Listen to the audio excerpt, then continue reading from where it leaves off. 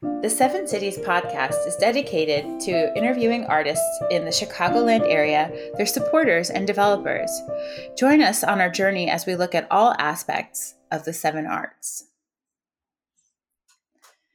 Hey, how was your week?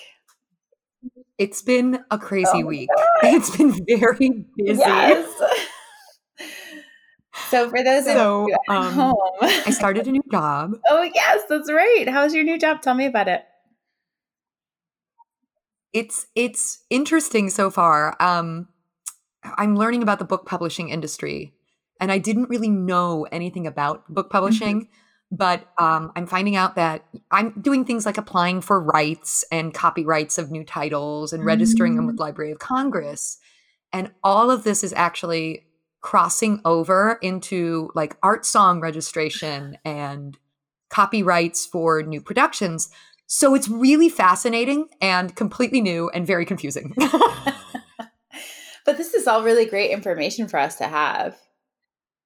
Oh, yes. Oh, yes. And that's the way that my mind likes to work anyway, is if I have to do a task that I go, okay, this seems absolutely insurmountable, I will actually first I'll chunk it down. And then each chunk, I will literally network in my brain and be like, okay, how else can I use this? So as I'm learning it, I'm actually cross-referencing across other things I could do with it. That's amazing. I actually have been really fascinated with so the Library of Congress goes through this really interesting way of certifying a title. And the first thing that they do is they want to make sure that there is no other copy of that title in existence, like anywhere in any language.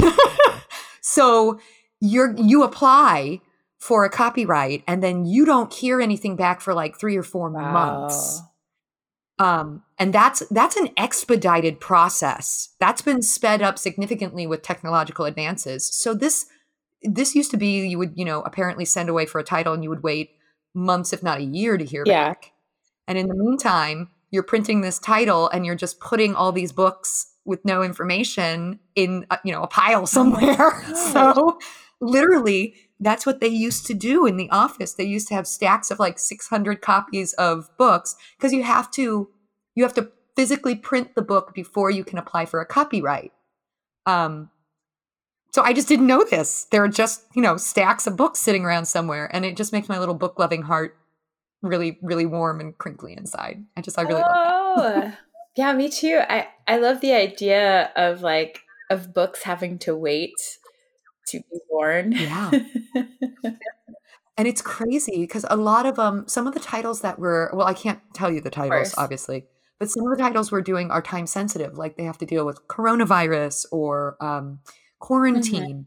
So you want to push those out as fast as possible, right? Same thing with the production. You want to get what's new and hot out in front of people, but there's this lag time. So there's this massive push for production, and then everybody just kind of sit around and wait the same way you do with an actual production. So it's just been a lot of fun. That's amazing. But speaking of productions, talk to me about you and your week. What have you been up to? Oh my goodness. Prepping for our, I'm sorry, listeners. At the time that this episode comes out, it will be past the premiere of our first ever spring gala digital. But I've been prepping for it all week. That's coming up tonight. And it's been crazy a little bit for me just because there's so many moving parts that I have been really trying to make sure that I am on top of my lists of things to do, and that I'm following up with people, on their parts of everything. I learned how to efficiently edit videos this week. I had to create all of the little videos that we're going to show this evening. And it was a process. It was exciting and difficult, and I always love learning something new. So it was kind of a fun week for me. But I'm so excited about this. Me too. Tell them about it. Tell them about it. Tease them about it. It's amazing. We decided to do a throwback to the 1970s, 1980s telethons that used to be on PBS, with Jerry Lee Yeah. Lewis and all these just, larger than life characters, people, personalities who would run these telethons. And I thought it would be really fun because we could intersperse videos of our past season and what's coming up in the future. And, let our audiences get to know our team a little bit better, but also really drive home the idea that we are fundraising for our next season and help fundraise the $40,000 that we need for next season. So Yes. yeah, it was really fun. I think that the part that was the hardest for me was putting together my costume. I really wanted to play a 1980s, I don't know. I don't know what the right word is. Someone who's kind of boring but self-important. So I wanted to look generic enough to kind of fit into like the popular look of the 1980s, but also, Yes. not quite right I to love it. represent that homegrown PBS personality that we all remember from our childhood, local celebrity kind of personality. I was the weird kid who actually liked the PBS Oh, telethon when it I was on because they showed all the cool little right. I clips. loved the PBS telethon when I was growing up too. I felt the same way. Go I was always like, "Oh, that's a cool show. I wanna see that." So, like, the other thing we're doing tonight is we're announcing next That's season right. for I'm so CORE. excited about that. It's going to be so much fun. I'm really excited and energized by this next season coming up. So I'm hoping that, tonight we can really connect with our audience and help them feel excited too. So, yeah. I think it's gonna translate. I mean, we've been having a riot in the rehearsals. It made writing the whole thing so much easier Yeah, that's, knowing that we were going with, like, this theme, and it just made it so much I fun. know. Well, and it caused me to think about what we could do in potential future galas, which I'm not going to share here because I want to Mm. surprise you all, you listeners out there next year. But I just love how these kind of specific projects give you ideas for future things to work on, and that's I'm so excited. Well, at the time that this comes out, they'll be able to go to the YouTube channel and watch it, That's right? We're gonna leave right. it up. And donate to corporate actions if they want to. Help us Yes. reach our 400 or sorry, $40,000 goal, please. Well, part of what we're doing this next season is coming in. I mean, the next project's in, oh my God, June. Mhm. Oh my gosh, that's so I know. soon. Talk about the Pride concert. I'm so excited about So this. we have the incredible artistry of composer Felix Gerard. He's a BIPOC LGBTQ plus uh, an incredible composer. He is so his music is so lush and thoughtful. It's really warm, and he loves poetry that is kind of dark in nature. And these three song cycles that we're performing will be that that all along those lines, but also are very definitely queer in nature. Thinking about relationships and experiences that queer people go through. But we, in particular, I'm really excited to work with the all of the artists who are involved in this project, not just Yes. Felix, but also Tracy Cox, who is one of my heroes on Instagram. Oh, she's amazing. She is an activist for body shaming. Like she tries to fight against the stigma in our culture against fat people and that kind of fat phobia that exists, that is prevalent in our culture. And I think she's just an incredible person. I really can't wait to meet her. I kind of am a little starstruck. Not only is she an amazing activist, but she is also a fantastic singer, and we are super lucky to have her along. I'm also really excited. Joseph Charles Butel is our bass baritone for the event, and he and I actually went to school together. He is one of the sweetest people I've ever met, and his voice is glorious. So I am so I excited love to get to gala. share this event with all of our listeners out there. It will be on June 24th at 7 p.m. Central Time on our Perfect. YouTube channel. So yeah. Beautiful. I'm really excited to be able to premiere some more contemporary Yeah. music. And I love the idea of, we're getting to the point where it's the end of the 2021 season and the beginning of the 21-22 season, and everyone's starting to open up and really sort of get out there and experiment with not only digital art but also digital and live art Yeah. together and what can be done. And I just see contemporary music as playing this huge role in that, and I'm so excited that this is a really big part of course season next Yeah, year. me too. And if you watch our spring gala, you'll get to see what those new works are. Yes, you can so excited. you can see it on our YouTube channel. It's KOR Productions. Anyway, I'm really excited. I can't wait to really get to dive into Felix's music.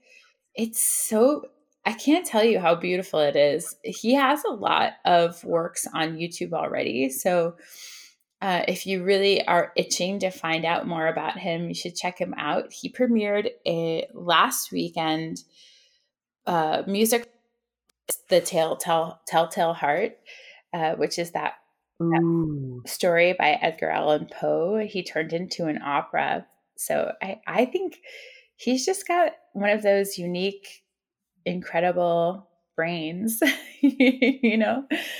People need it I out love the there. idea of using dark Um, poetry. Maybe it's COVID. I don't know, but I've just been really exploring this darker sort this darker sort of, subject matter, mhm. and it just has been really resonating with me. I really like the idea of doing, like, horror operas in the future or something. I don't know, I just really love it. I just think it's amazing, and it's such an untapped genre, and Ah, with film and digital, presence, you can do so many special I effects. know So it's actually something that's in our heads. Our technical director for Don Giovanni, Kevin Kittle, whom we interviewed in our last session, um, he's brilliant. we've been talking about turning our version of Don Giovanni into a film, and I think that we could really incorporate some horror elements, especially with Kevin's help, because he's a genius in that genre. It'd be really fun. But anyway, that's something I'm thinking about for the Amazing. future. Well, tell me what you've been up to individually, because, like, I know you've been working on other stuff too. This is part of the reason why it's been such a busy week for I you. know. Well, I teach voice lessons, and I work on my own writing things throughout the week. And that lately has looked like I'm turning the magic flute into a one woman show, much like I did the skiki that we did as a fundraiser. I loved your Thank skiki. you. It was really, really a joy to perform. Um, that story lends itself so well to that genre. Um, Jim and I performed it in Buffalo, oh gosh, I guess 5 or more years ago. And Time knows what meaning these days. and I really wanted the chance to bring it to life again. And so that, yeah, I love that story. The music tells the story for you. It's such a joy Yeah. to get to speak those words and sing those gorgeous long Puccini lines. But anyway, back to the Mozart. So wait a minute. You went from Johnny Skiki, which is a hysterical, like light, comic, romantic Yes. opera, to Mozart's Magic Flute, which Yes. is heavy on, metaphor. It's much heavier top. How did you make that jump, and what made you pick flute? Well, I really love so many aspects of the Magic Flute. First of all, the music is so gorgeous. The Mhm. story is kind of fantastical in a way, but because at the center of it there's this search for self and for how you fit into the world around you, it really is relatable, much like any great sci-fi story. I love that. So I think that's really what draws me to it. It definitely has some, problematic areas like most opera does. But Yes.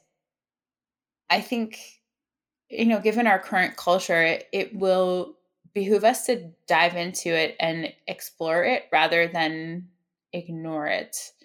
Um, I love that yeah. idea. We were talking about the idea of taking something old and making something new out of Mhm. it.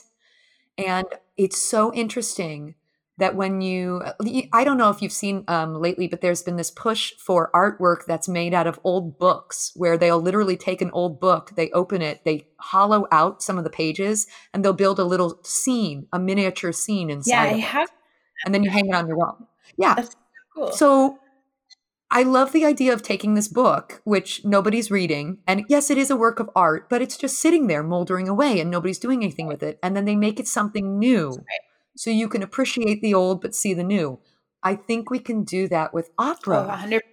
And I love that you are not afraid to play with it.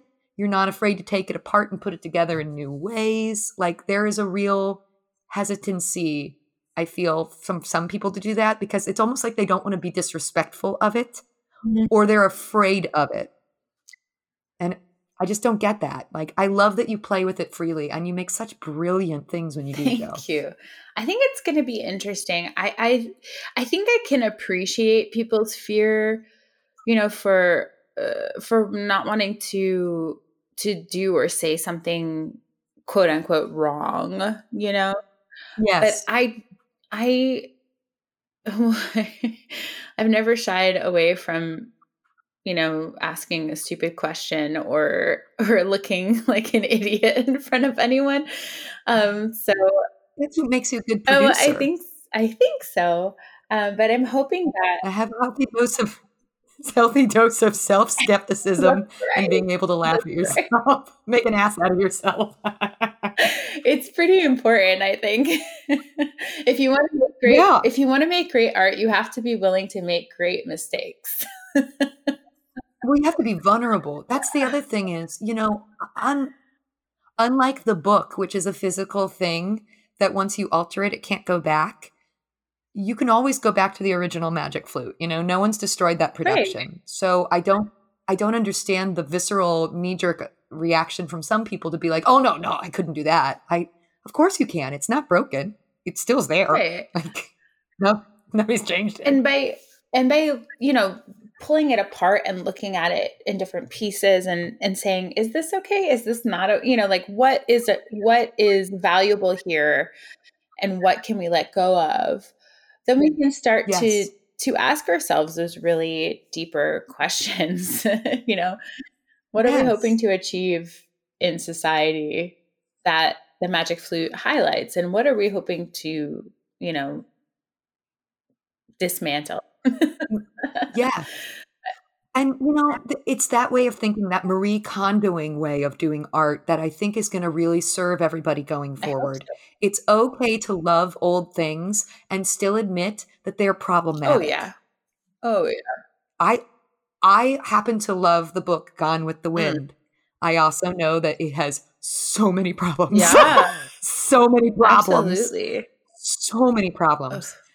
So, by taking it apart and looking at it, I'm so with you. It also helps you to appreciate Mozart's genius to take it apart and see the way he put it together, Yeah.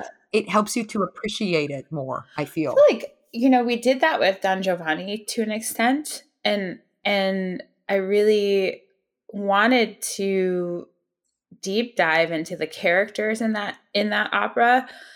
And by doing that, I think we found a new level of where Mozart could have gone, if he were allowed to think outside of the patriarchal, uh, misogynistic box that they were all Yes. kept in at that time.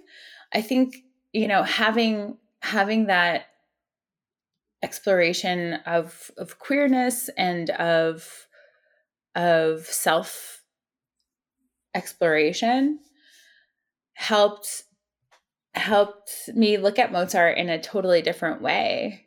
And Yeah. I look forward to looking at him again this summer.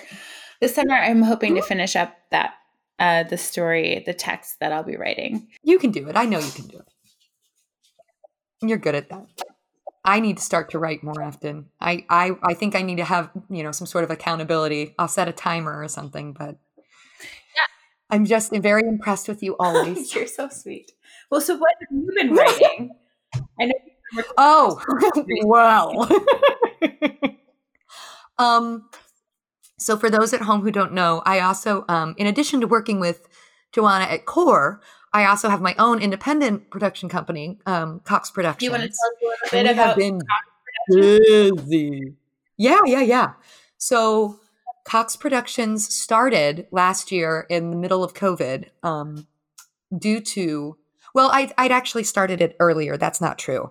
Um, Once upon a time, I was writing a one-woman show, and it was going very well. And I was attempting to get it picked up by venues here in town.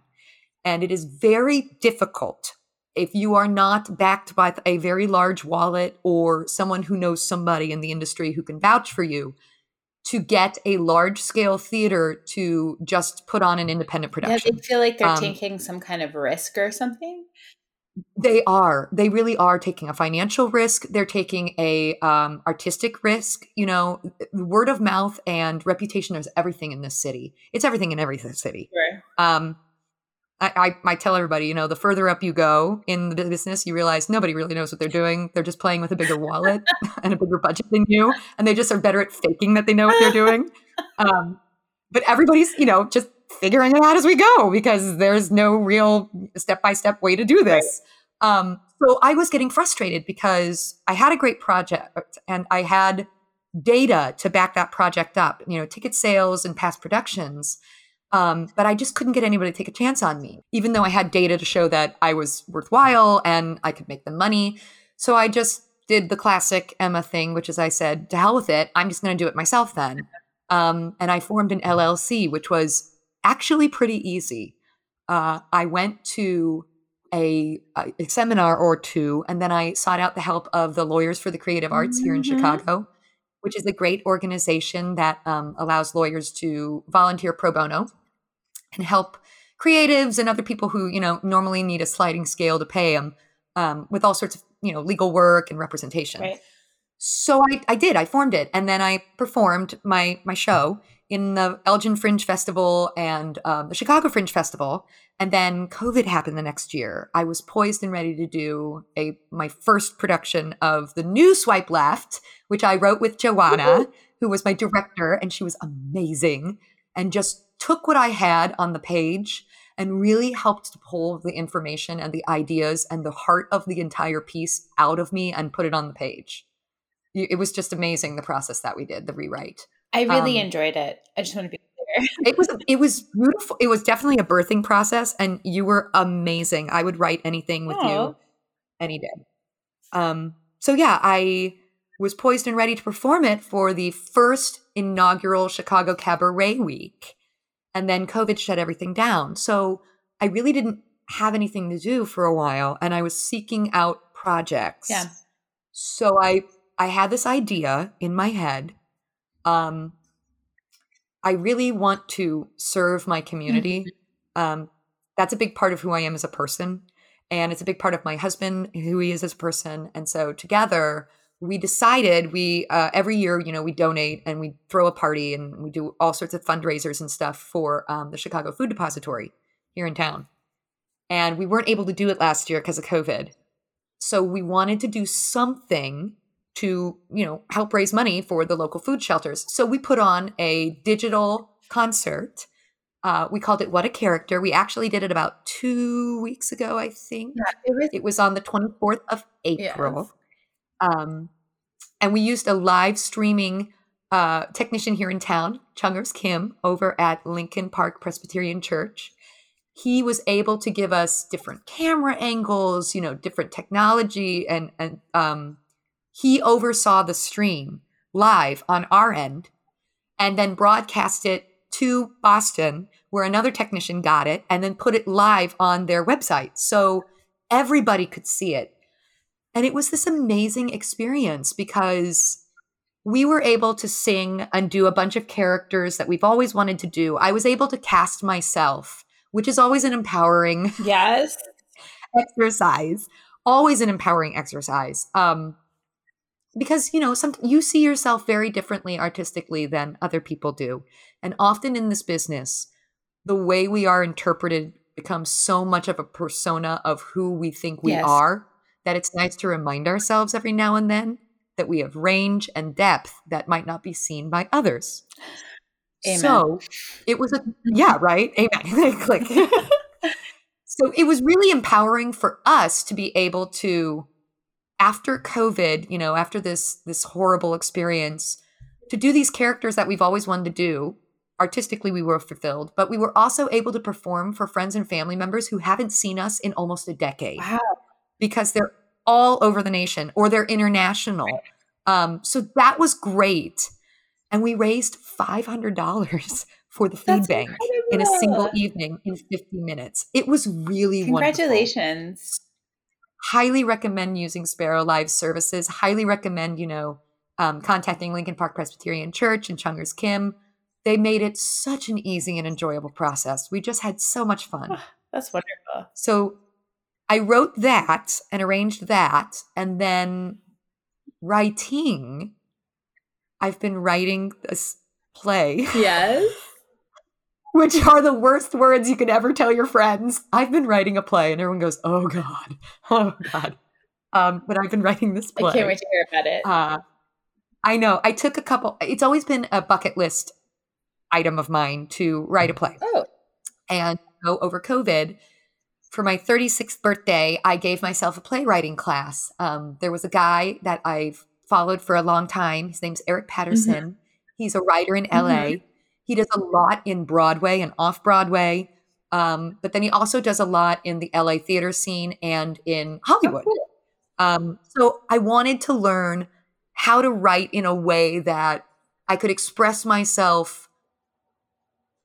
He's very good at taking dark subject matter and turning it into highly relatable, but also hilarious situations. Wow. So these horrible things, the death of a parent or someone being killed by a drunk driver, you're watching a play about that and you're laughing and crying because it's so funny. I wanted to learn how to do that. So I went to Eric and I took a playwriting class with him and I started this play. And it's this ridiculous story. And it's been so frivolous and it's been so much fun to just indulge. And it's you were telling me a little bit about the subject matter. Do you feel like sharing with our listeners? Definitely. Okay. So over COVID, one of my very good friends was experiencing a lot of difficulty putting his mother into a home, which is a horrible experience to go through with a parent at any time. His mother had dementia and didn't understand. And, just hearing from him the process of Medicare, Medicaid registration, interviewing at these places and finding a place that is not only available to offer the level of care that you can afford and that you want for your loved ones, but also will be able to stimulate them mentally and keep them engaged socially. It's horrible the way that we are treating people over the age of 60 in our society. It's almost as if we say, okay, well, you're used up and you're not good to us anymore. Right. and we sort of put them in these places. Yeah. Go ahead.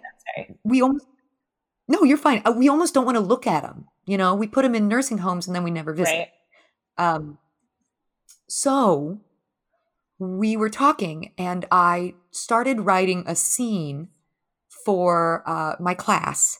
And this funny little scene came out of a cruise ship and a captain who was smuggling elderly patients and people aboard and then refusing to let them dock and get off his boat because he felt that they were better taken care of there. And I thought, well, that's interesting. I'm going to go and kind of explore that. And so I started doing some research. It is today in 2020, it is cheaper for you to retire and live the remainder of your life on a cruise ship than it is anywhere in the continental US to try to live in a nursing home. That's incredible. Is that not insane?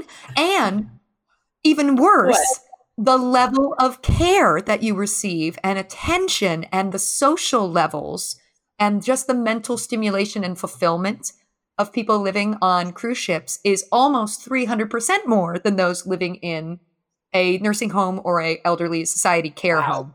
So I just went, oh my God, come on. This is a story if there ever was one. So the name of the play is The Galatia, which is the name of the ship.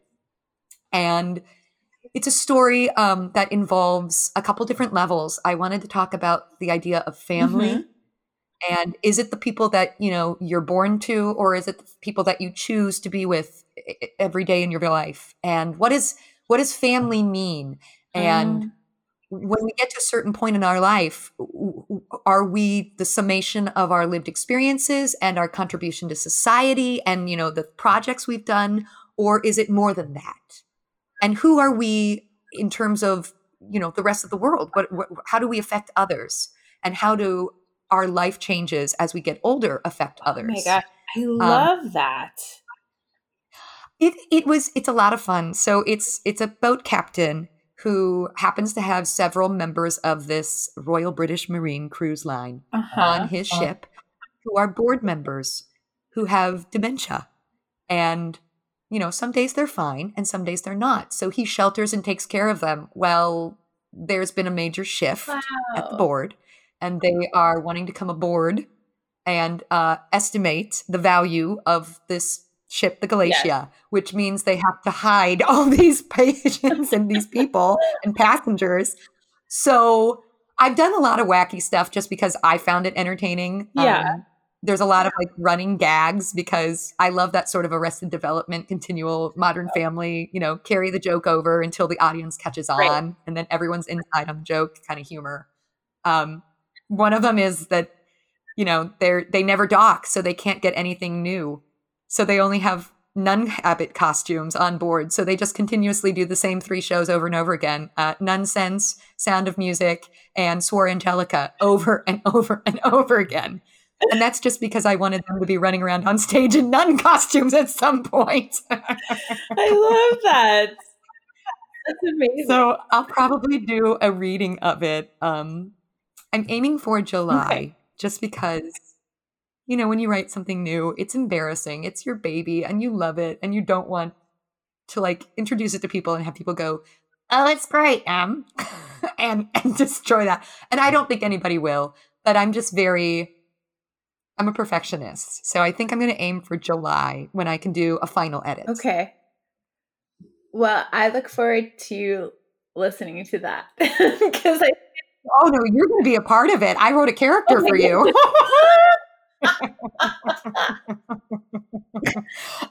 This is the other reason why people hate it is because you go, oh no, you're going to be in it. Oh, good. I call Swore Angelica. Oh, absolutely, Mrs. Garrison. I did so many ridiculous things, and I based a lot of it off of the convos with my friend. That's amazing. Somebody dies on board, and here you go. This will blow your mind. Yeah. I did not know. It is very common for people to die on cruise ships. Oof. There's an average of 4 to 5 passengers' deaths on every cruise ship every time you go out. Is that not insane? I this is just common knowledge. People know this. It's on. I mean, you can Google it, and you'll pop up all these articles and That's discussions. so crazy. There's this whole other world out there on the ocean. I had no idea was going on. They're just partying all day and dying at night. So on the seven seas.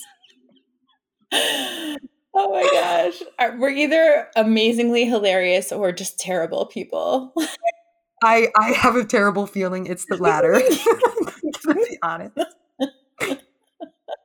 But it's sort of like what you did. With the magic flute. I was fascinated by something and I kind of followed it down a rabbit hole. And we'll see where it goes. Maybe it'll be one of those little things that we do a reading and it never sees the light of day. It's a very large cast. Oh, really? Yeah, it's about 25 people. And oh my God. I never understood when you write a program or you write it like a script, right? You feel like you have an idea of where the story's going and you can kind of control it. And you really can't do that with a play. No. The best pages that I wrote were when I sat down and I was like, well, let's see what happens. I have no idea. And the characters kind of take the plot development and go sometimes they're going in the direction I know, and sometimes they go in a totally other direction. I had no idea what was happening. That's it. I wrote a scene that did not make the final cut in which they ran aground on an iceberg. I don't know why. Just happened at the time. Never, we'll cut it and we won't use it. And maybe this will be produced and maybe it won't. And it doesn't matter. It's more about, following your bliss. I love that. I feel like the thing about the characters, just showing themselves. I also took a writing course over COVID, and I don't know if I told you that or not. No, you didn't tell me that. Tell me about this. Oh my God, I see. Well, I in the parts of COVID where I couldn't sleep, when I was waking up, at 3 or 4 or 5 in the morning, I had this impulse to write, and I don't write plays, I write novels. And I didn't know that. Yeah, I'm working on 3 novels right now, which is crazy to say out loud because I don't have time. That's amazing. That is amazing. But tell me about them. Oh, okay. Which one should I tell you about first? Well, I think one I wrote because I was feeling lonely. And so the idea of exploring a relationship was really exciting to me. And so I wrote this one that is a woman sort of discovering what love could be. And I need to develop it a little bit more, and then I will deep dive into it with you at some point. But perfect. But she's a fascinating character. But the thing that you said that really like rung true with me is once I started writing my character development like sheets, essentially, I would just sit down and write about the characters and say, this is the food that they like, and this is their background. Their parents are like this. Their siblings are like this. It teaches you so much about those characters, and then you really get to see how the story goes because of the choices that they would make, not based on the way that I thought that the story would go in my mind, if that makes sense. Like I love that. I would create an outline and be like, okay, I think this is the where I want the story to go. And then the characters would like choose something totally different. And I would be like, oh, well, that makes sense because you had these life experiences. Yeah. And so, okay, let's rewrite the outline. Have you ever done the cup of coffee exercise? No, what's that? Oh, I'm so excited. So this was one of those seemingly like brilliant things that my teacher dropped on me, and it just exploded in my head later when I sat down to write. I was like, oh, okay, whatever. And then I went, oh, that's brilliant. It's the cup of coffee exercise. So what you do is you imagine yourself in a white break room at work, right? Standard office break Okay. room, and you are getting a cup of coffee. And at that moment, in walks your character. They're your coworker at work. What do they do as they reach for that cup of coffee? Describe them reaching and finding their mug, how they pull it down, what mug they choose, how they fill the coffee cup. Do they use cream or sugar? Do they use nothing? Do they look at you? Do they acknowledge you? How do they exit the room? The way they act, both verbally and non-verbally, gives you so much information about that character from one simple, like, Yeah. envisioning exercise. It's crazy. Try I it. It blew my mind. love that. It was also really informative to me as a director, which is something that I've been studying about in film direction. But as a, when we were working on Don Giovanni, having these character maps to kind of figure out the characters was really helpful, especially when I was exploring Don Ottavio and how she would interact with Donna Anna, especially after the information about the Commendatore is revealed to them. It was Yes. so good to have this as a tool at that point. And this is the kind of work that directors should be doing anyway. So it was really great to Yeah. have that available to me. Yeah, what an interesting. Tell me about your second novel. Okay. I had an idea for like a visual. I wanted, no. How do I say this? I wanted what it would be like to discover color for the first time. And so, Oh, yeah, if you grew up in a place, so it's a fantasy novel, but if you grew up in a place where things are always the same colors, and all of the sudden, new and more vibrant colors were available to you, what would that feel like? What would that look like? What how emotions be like in your body? And so I built a story around a woman interacting with, I write from a woman's perspective. I think that makes sense. Um, no. a woman um, discovering a brighter sense of light in her world. And she's a librarian, and so that was really fun to write about too. The way that the light interacted with the books and made a more vibrant color come alive to her. And there's like a kind of fantastical element to it, which was really fun to explore as well. So I This is such a cool thank idea. you. Yeah, she interacts with a book that talks to her, and it's so cool. I can't wait to share it with you. I would love a book that talked to me. I would love that so much. Well, I mean, yeah, it's cool. I need to finish that one. I haven't finished that. That one's got a long way to go still, but I love the concept of discovering something for the first time. What is that experience like, and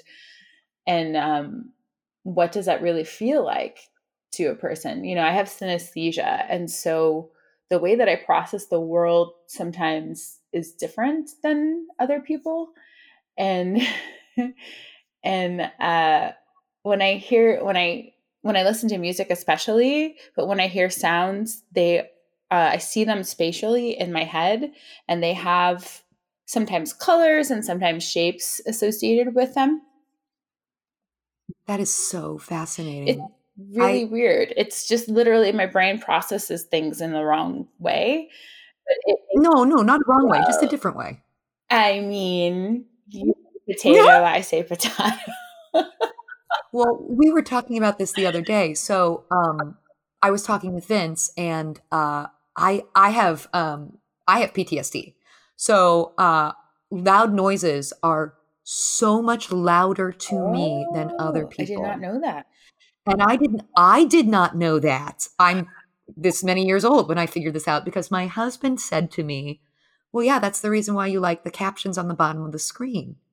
And I said, well, yeah, if I read something, I'm much more likely to remember it. For me, it's like a kinesthetic, thing of remembering. If I'm reading it, if I physically write it, I'm going to. No, he goes, well, no, it's because you actually physically encounter sounds, especially if they're loud, Emma. Like the hair on your arms goes up and I can see your skin move and like you actually What? encounter sound in a different way. It's crazy. It's crazy. Wow. Okay, well, I won't sing at you.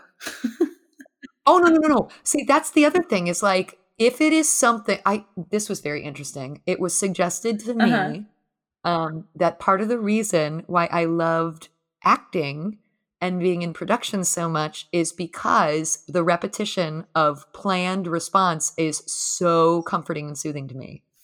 Wow. That's the reason why people keep watching over and over again, the same shows on Netflix is because it's an emotional response that is safe. They know that they're going to get the same thing at the end. Oh, yeah. Um, so it's sort of the same thing. I will, go to experiences that I know are safe and repeat them over and over again and then pick them apart and examine them. And that's part of the reason why I became an actor is because I was like, oh, this is a safe environment for me to do this in. Yes. I just never knew it. Yes. I love that. I just wanted everyone to love me. That's why. You know, this is what's interesting Yeah. too. Over COVID, this was the discussion that I had with somebody the other day, another creative. Over COVID, do you feel that you have been granted Uh-oh. more creative Did I? freedom or less creative freedom? Can you say that again? I'm sorry. I No, missed it. you're there. Yeah. Over COVID, because we've all been separated from one another, a lot of that fear that we have as artists that someone's going to judge our Yeah. stuff is kind of gone. And we're seeing people put stuff on the internet like crazy photos of them doing TikTok videos or like, singing songs on their guitar that they would never do in real life or in public ever again. And they're not afraid to do it because there's kind of a separation. Oh, Do you find that you have more creative freedom because of COVID? Or do you feel like you have less creative freedom or equal? oh, that's such a great because I've been so, I know it's a in thinker. my own space, in my own head. Like I feel like I have that available to me. Like I feel like I have more freedom to think creatively, especially around problems of production. I feel much more Yes. at ease looking at something in that way. But yeah, I don't know what I would do. It's so interesting that you say that. I think that we also take a lot of social cues from each other, and like how we're supposed to interact with each other becomes quote Yes. unquote supposed to, right? Becomes Yeah. more important the more time we all spend together. Yeah. It it's so interesting to see like there's definitely a schism in the artistic world of those who were trying to play in the digital kind of forums and the digital kind of film and experiment and try, and those who just decided to wait for in person because they just were not comfortable or they weren't interested, or and that's fine too. It's just so interesting to see the different responses Yeah. and to gauge everybody's like the way that they're feeling right now. I've got temperatures all over the city. I'm getting back at different, some people feel great. Some people have really been languishing with this separation from other Yeah. artists physically. Yeah, it's so true. I mean, my personal art, like the art that I work on for myself, like the novels, like these one woman shows, I feel a lot of energy behind those things. But it like the thought of going in person is a little bit stressful. Yes. But I think we'll get there. I know, like everything else, it's going to take practice to get back into it again. I was reading someone's post the other day about being in rehearsal and feeling weird about that. And I was just like, it's going to take all of us time. All of us, we just have to be more kind to ourselves. And and give ourselves the time to really get used to it again. Yeah. It's also made everybody a lot more honest, I Oh, true. feel, about needing space and time, and I hope that because everyone's being more honest, we can be more vulnerable, and that tells me we're gonna make some really great art. Yes. Well, Like, I'm really expecting cool I know stuff. you and I are going to make great art. Oh, I'm so excited. Okay, I know we're bringing it back around to the gala again, but we are announcing the season tonight, and I'm so stinking excited about some of these I projects. know. Like, it's been very difficult not to wanna tell people I about. know, same. And I just really I just really can't wait to send out these contracts and get these artists some more money. That's the other thing, like, it's been so fulfilling to be able to make work, but also be able to offer work to other people, and Joanna, that has been the greatest joy of working with CORE and COVID. I thank you so much for, trusting me to come along with you on this. I so love Thank you it. for I'm just trusting having a riot. Thank you for trusting us. It's been incredible to have you with us. We really needed your insight. So, Oh, I just like to make cool shit with my friends. me too. Did you see? Okay, so just one last personal thing. Did you see the other day Yeah. I reposted something from like 7 or 8 years ago that I had posted on Facebook, and I was like, these are the 3 things that I want as an artist. Number 1, if I can't have my or to have my own dressing room in any show that I'm in. Number 2, to have a costumer who doesn't smoke, which I thought was hilarious but so me. And number It's true. and number 3, to be able to be in a position where I could choose who I was performing with.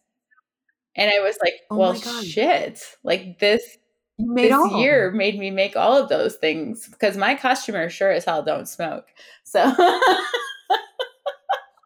I I have been so impressed, like, we put out an entire season over an international pandemic, and when you think about it, that could explain why we are all so exhausted.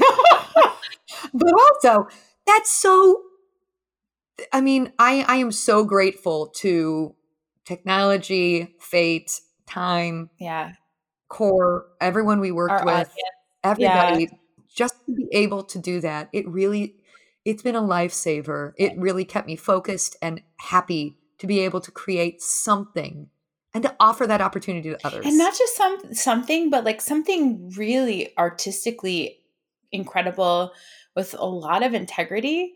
I just can't Yes. like that's the part that blows my mind. These artists are incredible. The technology that we use, incredible.